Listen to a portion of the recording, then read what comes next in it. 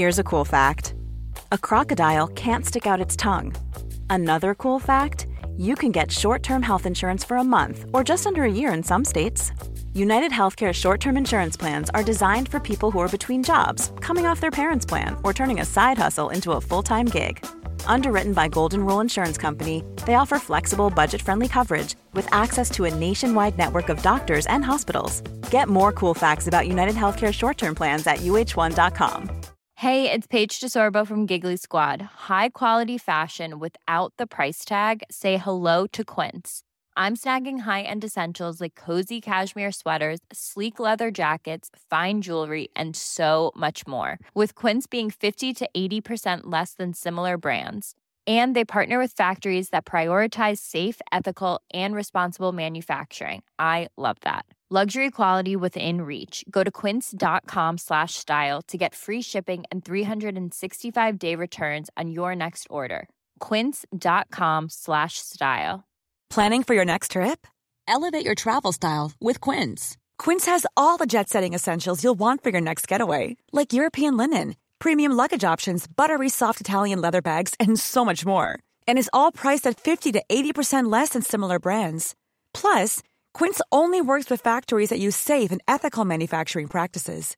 Pack your bags with high-quality essentials you'll be wearing for vacations to come with Quince. Go to quince.com/pack for free shipping and 365-day returns.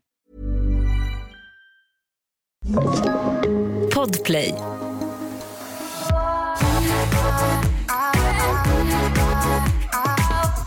Jag har inte riklig mens längre. Jag har nu Donau. Så flyter ut. Jag bara, varför så skönt när det är så mycket? Okej. Igår bytte jag tampong 6 gånger innan lunch. Och du vet, jag har alltså näst största storlek. Alltså det är som att man drar ut en liten gurka. Jag har en stor korv. Stor korv så är det fyllproppar. Och nej, jag drar ut den. Korv. Nej, då är det så är det bakom också som kommer. Precis, alltså, då rinner det, då kommer störtfloden. Det är klumpar. Hur kan det vara så? Jag fattar inte hur jag kan ha så mycket blod. Har du tagit någon så här Treo eller någonting innan, tänker jag, så att det är som lättflytande eller nej? Ja, Treo tog jag igår. Vadå, du tänker att det kan vara det? Alltså jag vet att när jag har tagit Treo för mensvärk, då har jag fått mer mens. Aha, det gör därför att den gör liksom att blodet blir mer liksom lättflytande. Vad lite du kan. Ja, det där är ju kanske information som imponerar på dig. Men om du ska säga att jag kan lite och menar att jag kan mycket, så måste jag säga att jag var väldigt stolt över mig själv igår. När du sitter och är nipprig, lite halvfull och har ett trevligt. Alltså jag vet ju precis hur du blir när du kommer in i, och det här är det som gör att du älskar efterfest. Du kommer in i ett snurr där du vill vara nostalgisk och enas om känslor. Och då slår du på Disney-låtar och skriker för full hals. Akon. När alla andra känner att 3 låtar räcker, känner du 33 låtar är inte nog. Då kör du på Akon. Och då är du också intresserad av en artist som du inte kommer ihåg vad den heter. Så du smsar mig och skriver ett ganska kryptiskt meddelande. Det är all information jag har. Jag ska läsa upp det nu. Du skriver så här: när vi var mellan 16 och 18 släppte en kille ett album med låtar som jag älskade. Det handlade om olycklig kärlek. Ja. Det handlade om olycklig kärlek. Han hette något som var likt Trey Songz eller T-Pain. Mitt i en låt var det stråkar som var så vackert. Vem var det? När jag öppnar det så tänker jag, när jag läser T-Pain och Trey Songz först, så tänker jag kommer inte komma på vem det här är. För jag känner inte igen det här, tycker jag. Men när du säger till mig att det var en låt stråkar, då vet jag direkt den där. Det är Tayo Cruz. Och det är en låt som han säger strings, och så var det som jag älskar. Strings. Du var besatt av de här låtarna. Du svarade på 7 sekunder. 7 sekunder, för det kom till mig som en jävla raket. Jag var så stolt då inför Henrik. Jag bara, nu har Emily svarat här. Alltså jag hann inte lägga ner telefonen. Nej, hon vet redan vem det är. Ja, jag kände själv att, hur fan. Så då kan jag känna att min hjärna förvånar mig själv. När jag börjar läsa, känner att det här kommer jag inte komma på. Jag blir besviken också. Om någon skickar ett sånt där sms till mig och jag inte ska komma på om det är, så då blir jag så jävla. Det är ju en musiktävling jag introducerade dig för. Exakt. Och jag känner, alltså... Det är inte bara musik, det är Lisa också en tävling in i dig. Att jag har känt dig och jag vet vad du kände när du var 16-18 år. Det måste jag veta, känner jag.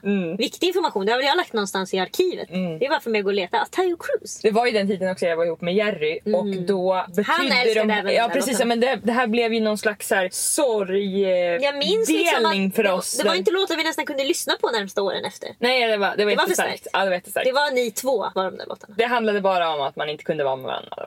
Moving on.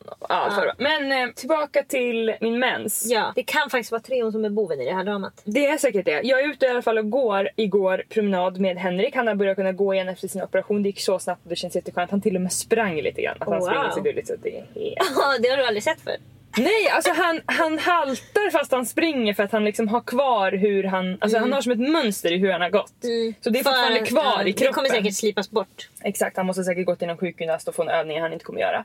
Och då berättar jag det här för honom, eftersom jag är gränslös med information. Och då säger han till mig, du kanske måste köpa en menskaraff. En menskaraff! De andra har kopp, men Lisa behöver karaff. Precis, varpå jag tror att det heter så på norska, men han har skojat med mig. Det var faktiskt lite kul. Men... Du tror, de kallar väl det på norska. Ja, för då berättade jag nämligen för honom utan att skratta att jag har en menskopp hemma som jag köpte för typ 2 månader sedan. Men jag har glömt, varje gång jag har mens, så man har det där i sig. Att man bara tar upp en tampong. Och jag känner mig också osäker på, alltså jag tänker, när ska jag börja testa menskoppen? Det måste vara då typ jag är hemma då. För jag vet inte om jag kommer hur ofta ska jag tömma. Exakt, jag måste lära känna menskoppen. Så jag tänkte, även om jag blöder mycket mer än dig, kan inte du berätta, jag vet att du har gjort det förut, men berätta igen hur man stoppar i den och sådär. Alltså, det finns jättemånga sådana videos där det är liksom, så här gör du med din menskopp. Men jag tycker att den är, alltså jag vet inte, men jag kommer inte så djupt in. Nej. Jag vet inte om det är för att jag har korta fingrar eller vad det är, men alltså egentligen skulle jag typ behöva hjälp.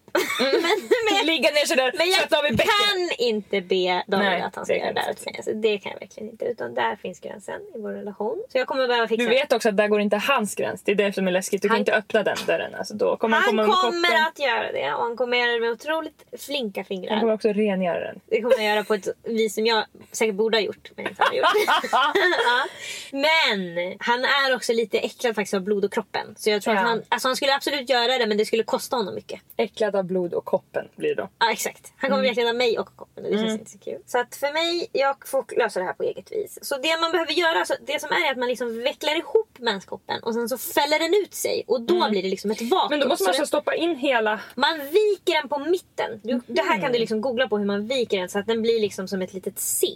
Det förstår jag. Och sen så stoppar man in den precis som en tampong, så långt upp det kommer. Då stoppar jag ju bara upp med ett finger. Ja, nu kommer du behöva lite fler. Jag tror att jag måste tänka. Ja, men kanske 3. 2 eller 2. Tumme, pekfinger, långfinger. Tumme, pekfinger, långfinger tror jag måste vara. Och det är därför också man inte kommer in så långt. Nej, precis. För då måste man börja nästan trycka. Men jag tror att man kan liksom stoppa in den så och sen trycka den vidare med pekfingret, brukar jag nog göra.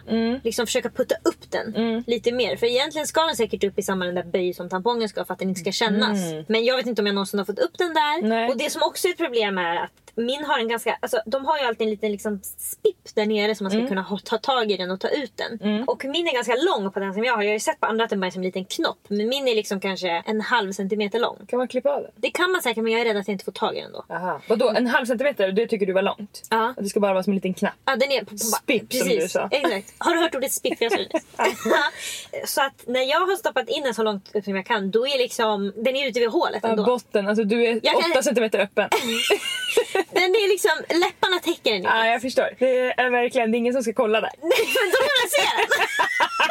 Men den hostar, och det gör jätteont. Det minns du när man stoppar upp en tampong och bara stoppar den precis i hålet. Det är nästan den värsta smärtan man kan leva med. Var hemma hos Linnea Stil i en badtabb. Just det, och så skulle du låna en tampong. Och för mig var det. Vi åkte på resa med KU till Fyrishov. En jävla ungdomsgrupp. Och jag hade mens. Och jag hade ju lånat en bikini av dig som jag tyckte var jättefin. Och bara tänkte, nu när jag kommer ut kommer alla bara ramla av stolen. Ja, men jag kan inte också blöda då. Utan jag måste stoppa in en tampong. Så jag gick och gjorde det. Och det gjorde ont som helvetet. Så du tror jag gjorde en fin entré. När jag fick ju stappla fram.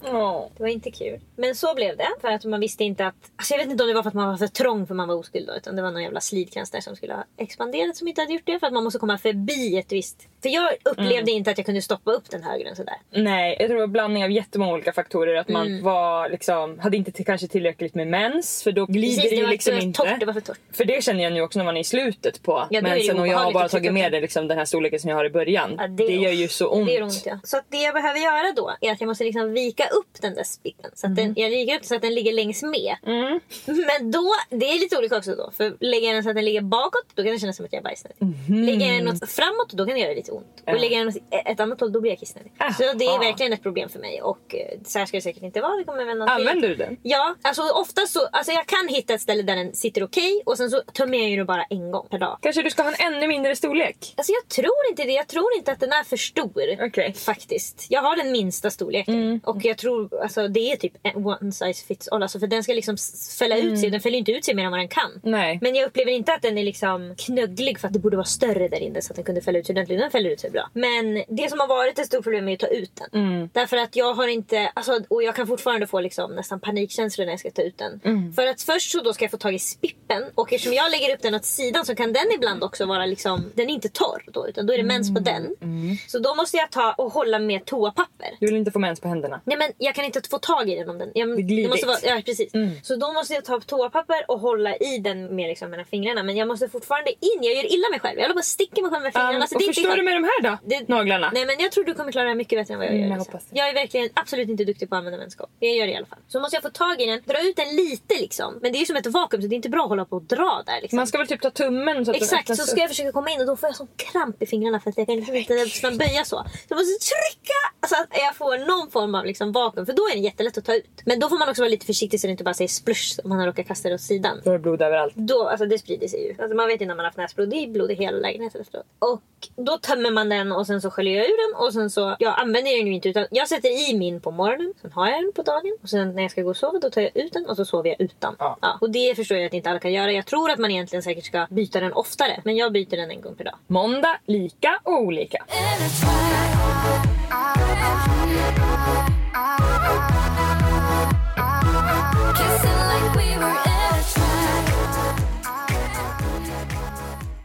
Nu har vi ju släppt den officiella trailern till vår reality-serie.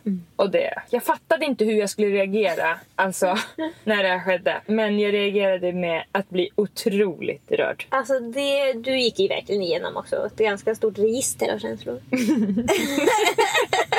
Det är inte så att det var en känsla som infann sig och den var sen resten av dagen. Nej, och alltså innan, jag var ju okontaktbar på dagen innan vi skulle släppa det. För att jag var orolig och kommer det få några views så vill någon se och kommer någon säga fy fan vad dåligt, jag vill inte kolla på det här. Och, alltså massa sådana här alltså, katastroftankar inför något som känns viktigt infinner sig. Och efter så känner jag bara att hur har jag rott det här i land? Det är samma, alltså när man ska göra överraskningar så kan man precis innan känna jag skiter i det för att det är väldigt, man har planerat så mycket men det är så obehagligt att ge någonting till en omvärld som ska reagera på det. Man får det här fright och flight.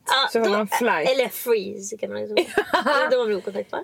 Men då önskar man att man hade berättat mer, alltså inte var så stor överraskning. Alltså om jag hade varit du och jag skulle ändra då hade jag velat att jag redan hade sagt till folk och lagt ut små klipp i den förstår jag att jag hade gjort det i doser. Jag vill inte att allt ska komma på en gång. Och det är ju för att man vill fräga ur. Ja, men innan när man tar beslut så nej, ingen ska få veta, det blir så kul när det blir stor överraskning. Och sen när det är dags för stor överraskning så känner man, jag hatar stor överraskning. Vad har jag satt mig i situation? Alltså jag hatar mig själv. Och jag vill göra små överraskningar varje dag, inte en stor. Verkligen. Men den känslan som infann sig i alla fall var en känsla som jag inte känner så ofta så starkt. För ofta när jag blir rörd så känner jag saker för andra. Alltså att jag tycker att någon har varit duktig eller sådär. Men nu var det så himla stark känsla av att jag var så himla stolt över mig själv. Alltså jag kände bara, vad är jag för force to be reckoned with? Jag tänkte jag ska berätta historien om hur allt det här kom till. Den här serien. Ja, för det börjar och slutar med en person. Ja, och det börjar ju egentligen också för jättemånga år sedan. Alltså det är som att jag har velat ha en reality-serie så länge. Och då har du tänkt att jag måste få vara med i en reality-serie. Och så tänkte fan jag pojkvän kan inte vara med i Paradise Hotel. Precis. Det var ju också en stor drivkraft till att jag blev så stor på YouTube och aldrig slutade. Alltså jag fick ju som min serie i stylingen som ju gick otroligt bra. Men det är ju någonting det här med att det är ett liksom produktionsbolag bakom och man syns på någon stor plattform och någon har gått i god för en liksom, som jag har gått och väntat på. Och när jag blev programledare programledare för Studio Paradise var ju verkligen en sån slags kick när jag kände att gud, nu litar den på mig. Nent står bakom mig och jag får ha fina klänningar och jag kan mitt manus och sådär. Och sen så var ju jag och Henrik med i en serie som hette Ex and the City förra året som bara visades i Norge på grund av att det finns ju olika lagar då. Så det var ju på nuvarande Discovery, dåvarande Dplay. Och det är ju fortfarande ingen i Sverige som vet typ att vi gjorde det där. Eftersom man kan inte se det. Och 80% av mina följare är svenskar. Så mina följare vet inte om det helt enkelt. Och hela tiden egentligen efter vi gjorde den där serien så har det produktionsbolaget varit sugna att göra en serie på mig och Henrik. Och vi har kommit så pass långt att vi har skickat in liksom konstellationer i vårt liv på personer som skulle kunna vara med. Alltså jag har skickat in dig, vem du är, min syrra. Henrik har skickat in hans familj. Alltså vi har verkligen gjort liksom en storyline. Och egentligen kommit så pass långt att vi har pratat liksom ekonomi och hur det ska synas och när. Och de har letat efter en plats i schemat. En slott helt enkelt där det kan passa. Och sen har det ju varit stängda gränser och det har varit mycket liksom. Det har gått lång tid. Och till slut så kom vi också fram till att men vi kör, men då kommer det bara synas i Norge igen. Det är liksom det som har varit... Ja, för det är ett norskt produktionsbolag. Exakt, det är klart att de vill det. Och de har varit så jo men vi kan prata med Sverige, men det är inte säkert att de vill betala då. De vet, liksom, det är helt enkelt så att Norge är inte lika kreddiga som Sverige inom media på många sätt. Om vi ska hårdra det, för att Norge är lite efter. Så Norge har inte så lätt att presentera folk för Sverige. Så här, vi ska göra det här, så det borde ni också göra. Utan oftast är det tvärtom. De visar våra tv-program, Sverige visar inte deras. Nej, jag vet liksom inget om Norge. Blir jag ju faktiskt påmind om hela tiden. Ja, det är verkligen märkligt. Ingenting om landet Norge. Nej, det är jättemärkligt. För det är så nära. Ja. Och då så kände jag väl i magkänslan och men de Henrik borde också. ha blivit lite kreddigare efter Skam. Håller med, men det blev de säkert. Säkert inom vissa grejer då. Men det är ju också inte reality. Nej, det är det inte. Inom spelad ungdomsserie, där är de alltså världsledande. Verkligen, och sen kommer ju den här Bö. Just det, men den såg bara du. Ja, men den visas ju ändå, den fanns på svenska streamingsajter, vilket ju, skitsamma. Ja, men Exit också. Ja, skitsamma. Absolut. Nu ska vi sluta prata om serier från Norge. Vi tycker borde ha gjort att de fick cred. Ja? Vi vet tillräckligt om Norge. Det jag bara vill sammanfatta är att jag visste vissa saker om Norge och det vill säga.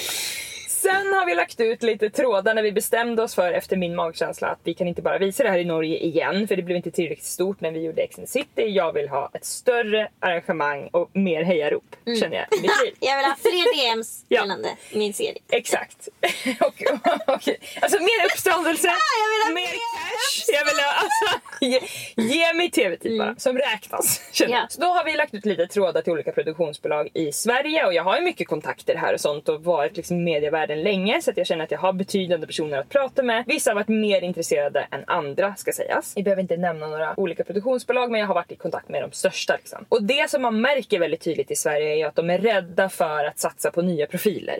Alltså det finns Wahlgrens värld, det är Joakim Lundell, det är Laila Land. Det görs också hela tiden VIP-varianter av olika program. Exakt. För att spin-offs och allt liksom. Det är lättare än att komma med en originell idé. Ja, det har varit snack om att vi till och med skulle sälja vårt bröllop till en svensk kanal som ändå liksom knappt skulle betala någonting. Nej. Så jag börjar känna bara så här, men alltså, ni har något så bra som ligger här. Ja, det är alltså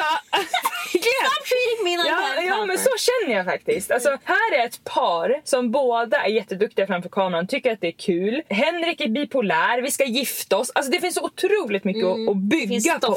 Det finns jättemycket stoff. Men de hade önskat en graviditet. Jo, det kan de få om de satsar. Kan ge det! Så att precis nu som det som du antyder så kommer ju säkert svenskarna komma när det är peak. Men man måste ta kycklingarna när, alltså innan de blir gula, för att, eller gula är de innan de får fjäder eller vad fan. Du menar att de först bara är såna där slämmiga grejer och det är då man ska plocka upp dem. Sen blir de där söta dunbollarna. Då är det för sent. Då är det för sent. Ta mig när jag är slämmig. Så jag och Henrik satt i Italien i somras i Comosjön. Vi hade köpt in 5 flaskor Amarone. 4 stycken var stängda för de skulle vi ta till hotellrummet. Men han servitören hade sagt det här är mitt favoritvin, och då så säger jag henne vi är på sån haj för att vi tycker det är så trevligt att vara där och vi är på middag och det är vårt bästa alltså. Så vi frågar kan vi köpa dem liksom? Så vi får köpa så det bara står vin på hela bordet. Alltså det är så härligt tycker vi. Vårt nya favoritvin, det här är alltså livet är toppen. Jag är lite berusad och på mitt bästa humör då ju. Så plötsligt lyssnar på Tayo Cruz. Eller typ hopes for a living. Alltså något sånt. Älskar det. Det ska vara som sista låt i podden. Det är ingen favorit. Varpå jag säger lite för högt bless my brain, säger jag. Det här är så när du berättar för mig. Bless my brain. Det säger du bara. Det säger jag bara. För du känner som jag känner när jag kommer på att det kommer bless my brain. Alltså att den kommer på sådana här saker, man blir tacksam. Det kommer till mig som en blixt. Vad har vi hållit på med? Vi har en plattform där jag har 200 000 prenumeranter som redan tycker om oss. Vi har kontakt med olika produktionsbolag, filmare, allt sånt där. Varför går vi skit i kanalerna? Det är de som är bajsnödiga, det är de som behöver sälja in annonsörer, det är de som är rädda och satsa på fel. Jag är inte rädd. Så det som hände till slut då var att jag kommer på, vi går bara ihop med en av de här produktionsbolagen och delar på cashen. Så nu så har vi gjort den här serien tillsammans med samma produktionsbolag som, om man läser på deras hemsida, ska jag göra det nu. Ska du få höra. För det här är helt Det här är alltså samma produktionsbolag som filmar för Bäst i test, Robinson, Bachelor, Ex on the Beach, Norge och Sverige, Talang, Han låter hos mig, Idol, Sveriges yngsta mästerkock, Bygglov, glöm inte Bygglov. Tunnelbanan, alla som är på programmet Bygglov. Lyxfällan, ja det har jag hört. Project Runaway, Ensam mamma söker. Alltså alla mina favoritprogram. Ja, alla program som Lisa någonsin kollat på. Jag ska fortsätta för listan är lång. Kockarnas kamp, Mästarnas mästare. Kollar du på Mästarnas mästare? Absolut inte. Det skulle verkligen passa dig, tror jag. Jag tror att jag måste börja med det här Bäst i test, för det har jag fått 10 tips om. Jaha. Det tänker folk att jag vill kolla på. Alltså det har folk sagt till mig, det är det bästa jag vet. Och när jag kollar känner jag bara, vad fan är jag kollar på? Vuxna som leker barnlekar. Squid Game lekte för mig. Men jag känner ingenting när jag kollar på det. Ja men du förstår, det är en gedigen lista.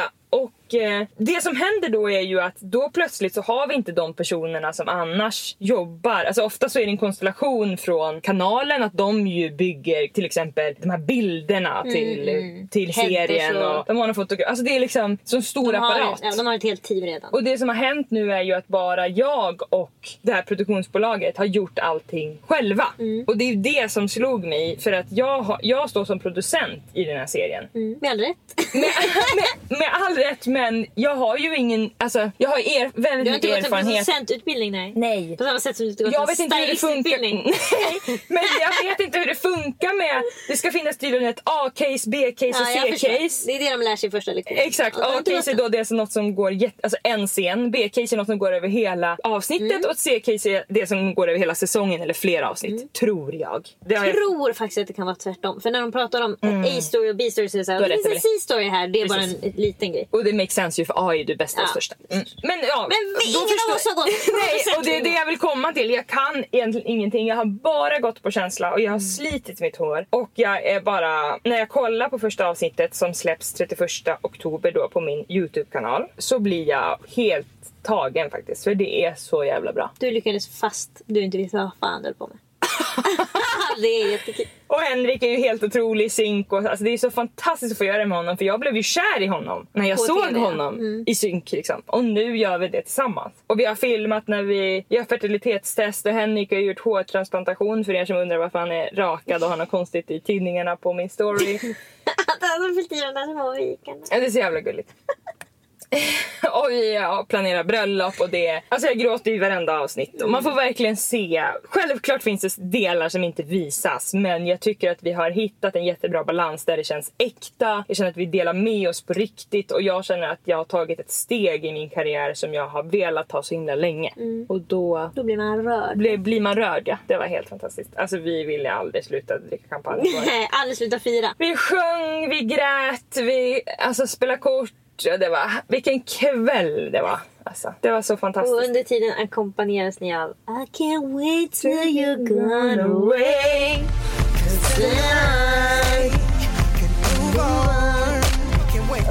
Så var det.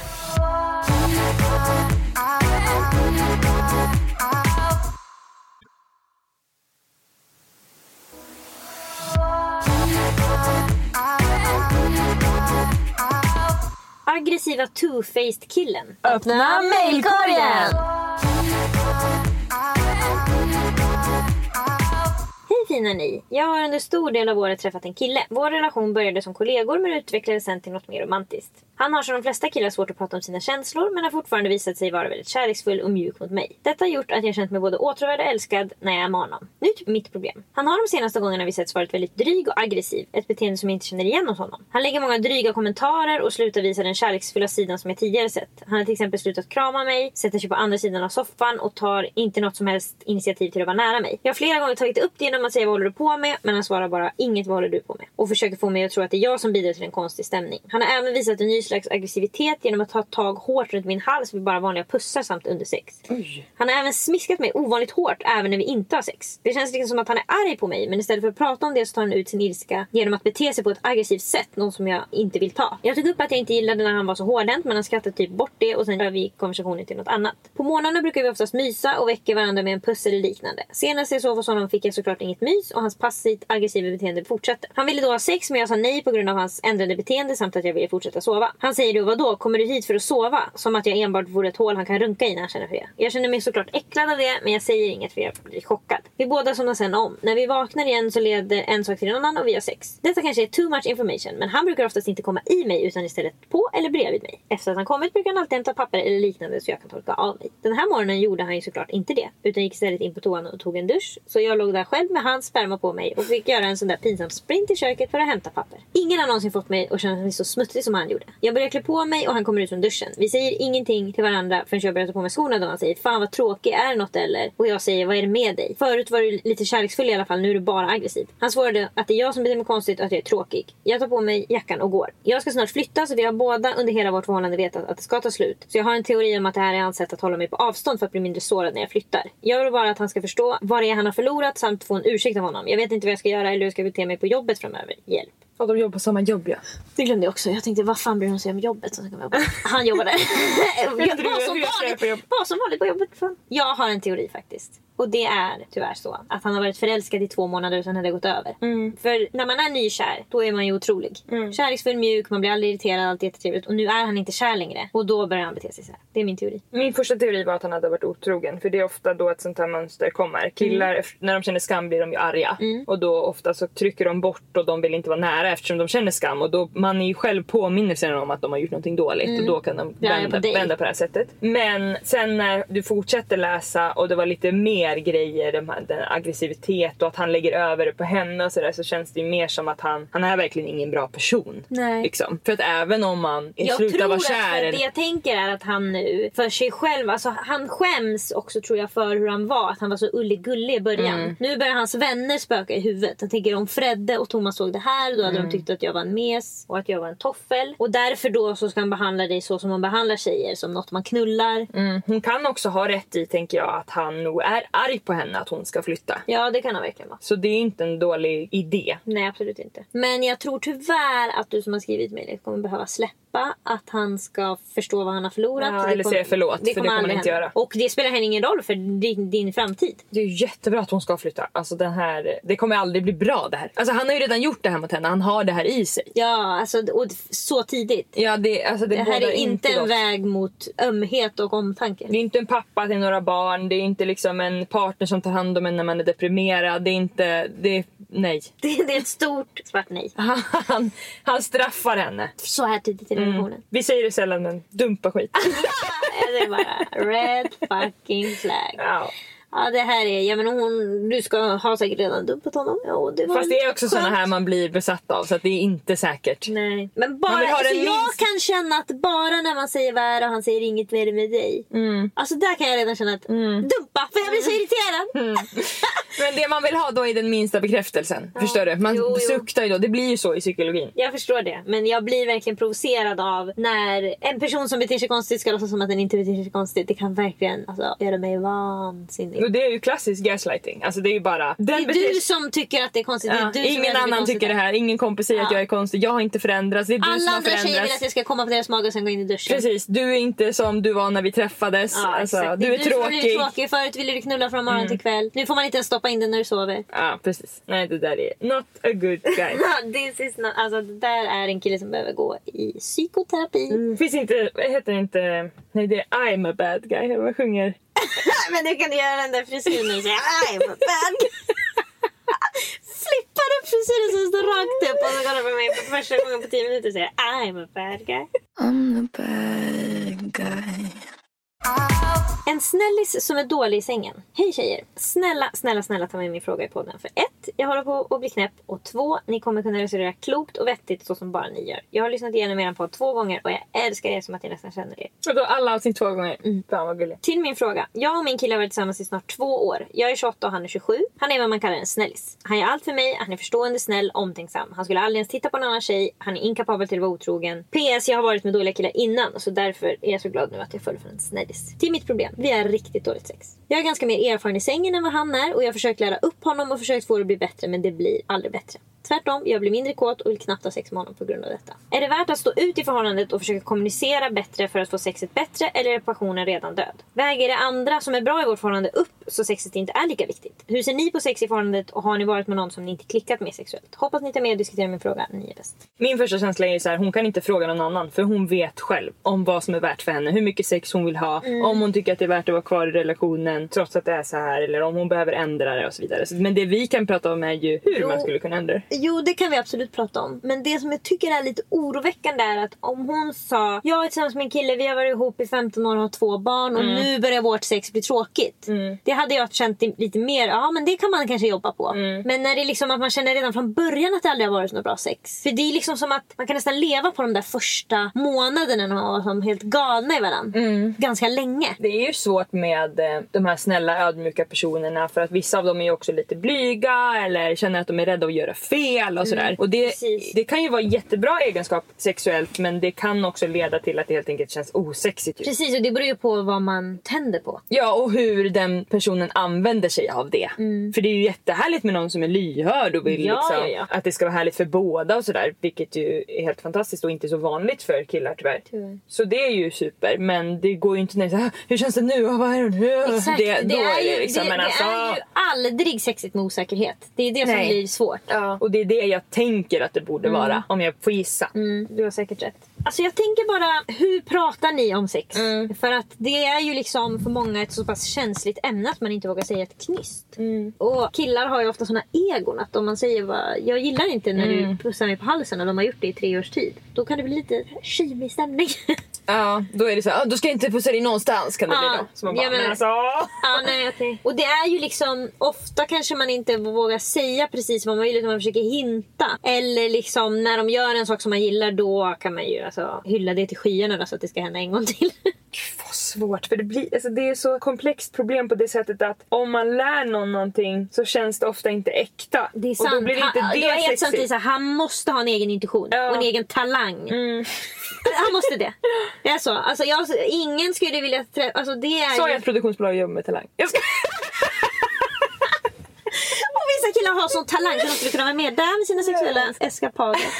Nej, men det handlar ju om att ha någon form av fallenhet för sex med dig. Han kanske har fallenhet för sex med någon annan, men man kan inte vara helt handfallen och bara säga, men jag ska göra då. Okej, då tar jag lite där och suger lite på det där och känner där. Alltså jag orkar inte vara lärare. Man vill ju, alltså... Det är inte heller helt jävla svårt att förstå vad den andra gillar inte. Nej, och helt ärligt, den ingrediensen enklaste för att vara då inom situationstecken bra i sängen är ju bara att våga ta för sig.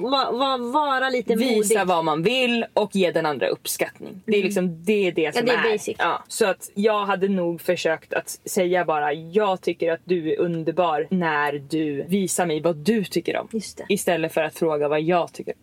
Det är jättebra tips. Jag tycker det är jättesexigt när du... För det här är antagligen en person som vill plisa. Och då måste man lura den in till att plisa. Och det gör man genom att säga det som plisar mig är när du gör. Exakt. Trick him into sexiness. Exakt, då var det dags att manipulera som vanligt. Men det jag ska säga är också att du kanske måste fundera om när tycker du att han är sexig? Ja. Är han sexig när han tar hand om dig? Tycker du att det är sexigt om han masserar dina fötter? Alltså tycker du om att han är så att han liksom verkligen lägger tid på dig? Och om det är så, toppenbra, för det kommer han göra väldigt mycket. Och om det är så att du tycker det är mer sexigt när han är lite aggressiv eller är lite otålig eller lyfter tunga saker, alltså det är kanske det du måste säga. Gud, jag tyckte det var så sexigt när jag var hos din mamma i helgen och du lyfte upp den där löven när du krattade. Alltså då kan han också lyfta upp dig och lägga dig i sängen, och då känner du att äntligen får man träffa den där skogshuggan man såg. Det kanske också måste vara på en ny plats. Alltså när man ska göra nya saker och utveckla saker så måste man ofta gå utanför tidigare mönster. För även om han gör allting rätt eller ändrar sig, om ni bara är på samma sida sängen eller vad det nu kan kan vara, så känns det ändå samma. För vi har ju det här mönsterminnet i sig. Att ett förspel alltid är likadant. Så man nästan vet vart det ska gå, vilka ställningar som ska ske och hur det ska avslutas. Det är inget kul. Men det jag ska säga nu är, om du har något, alltså för att ibland kan det vara lite svårt att säga, jag vill inte vi kollar på porr tillsammans. Men det kan vara lättare att säga, jag vill att vi kollar på den här tv-serien som har mycket sex i sig. Det kan ju också vara då att man bara, alltså att det är något du vet själv, att det här är mina sexscener som jag tycker, det där tycker jag är verkligen en bra sexscen i en film eller en serie eller vad det är. Så kan vi se den här filmen? För att bara att du har planterat liksom det minnet, jag tänker att du har bara planterat det i hans huvud, att så här kan sex gå till. Och du kan kanske till och med säga, du vill inte säga, vilken sexig scen. Alltså man behöver inte vara övertydlig. Skippa det. Alltså, han var osäker innan. Men nu... Skippa och säga, det där hade man önskat att någon gjorde med ändå. Men alltså, jag tänker bara att man kan plantera sådana minnen hos folk. Och det är ju alltså, som vi har sagt tidigare, det går inte att gå fel genom att berätta för någon vad den är sexig när den gör. Eller, det kan ju vara hur den ser ut också. Jag tycker det är så sexig i rygg eller vad det kan vara. Du menar att man kan aldrig göra fel om man ger komplimanger? Nej, alltså det finns ingen som inte blir glad om man säger du är så sexig när du gör det här. Eller... Jag kan också ofta manipulera Henrik, nu pratar jag inte sexuellt utan i livet, om jag tycker att någonting är mindre bra i relationen på något sätt, så säger jag bara till honom att jag är så nöjd att du, fast han inte gör det. Fast han inte gör det. Och det kan ju inte vara helt pinpointade grejer, för då blir det ju, då kommer han bara va? Men om vi säger till exempel att jag tycker att han blir lätt aggressiv i trafiken, säger vi. Och så är vi ute och kör, och så då säger jag bara, fan jag är så jävla stolt över dig att du håller dig lugn, du blir inte uppstressad eller situationer, för då blir det det så är jag. Och då nästa gång, då kan jag inte bli. Nej. Alltså då är det som att då kan man snarare säga, men gud, nu går du utanför dina mönster. Alltså, men det funkar faktiskt. Ja, och det kan ju absolut översättas sexuellt. Jag tycker det är så sexigt när du liksom tar tag i mina ben när du går ner på mig. Ja, precis. Och han bara, då tänker han bara, jag har aldrig gjort det. Men då tänker jag, hon kanske tror det, så jag gör det väl nästa gång. Eller jag fattar väl inte att jag gör det. Exakt, och jag har gjort det, tänker jag. Och då kanske också säga, gör jag det? Och säger man, du gjorde det en gång. Ja, du har gjort det en gång i alla fall. Det glömmer jag aldrig. Men då är vi återigen där när han gör det, alltså då. Ja, det är sant. Jag vet inte, det är svårt alltså. Precis, då gör han det, och så gör han det lite, han gör det lite för mesigt. Och så kanske det inte så får det så här menar. Då bara... Frågan kommer upp. Då säger man, vad jag menade det jag vill göra slut. Det var det jag sa. Då sätter man knät i pannan och så då drar man. sparkar ner någon från sängen, alltså spottande med ansiktet och går ut. Maila oss på likaolikapodden@gmail.com och ge jättegärna podden 5 stjärnor i din poddapp. Ha det så bra. Hej då.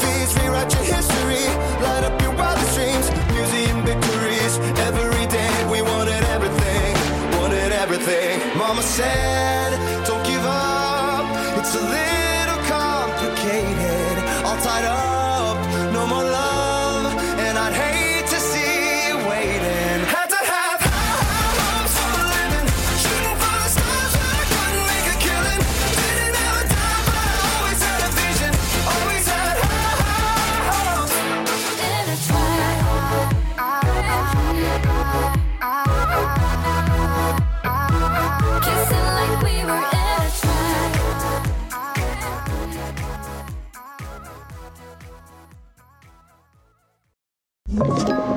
Podplay.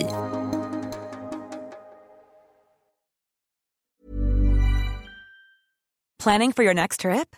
Elevate your travel style with Quince. Quince has all the jet-setting essentials you'll want for your next getaway, like European linen, premium luggage options, buttery soft Italian leather bags, and so much more. And is all priced at 50 to 80% less than similar brands. Plus, Quince only works with factories that use safe and ethical manufacturing practices. Pack your bags with high-quality essentials you'll be wearing for vacations to come with Quince. Go to quince.com/pack for free shipping and 365-day returns. Want flexibility? Take yoga. Want flexibility with your health insurance? Check out United Healthcare Insurance Plans. Underwritten by Golden Rule Insurance Company, they offer flexible, budget-friendly medical, dental, and vision coverage that may be right for you. More at uh1.com. Imagine Imagine the softest sheets you've ever felt. Now imagine them getting even softer over time. That's what you'll feel with Boll & Branch's organic cotton sheets. In a recent customer survey, 96% replied that Boll & Branch sheets get softer with every wash. Start getting your best night's sleep in these sheets that get softer and softer for years to come. Try their sheets with a 30-night guarantee. Plus, get 15% off your first order at bollandbranch.com. Code BUTTERY. Exclusions apply. See site for details.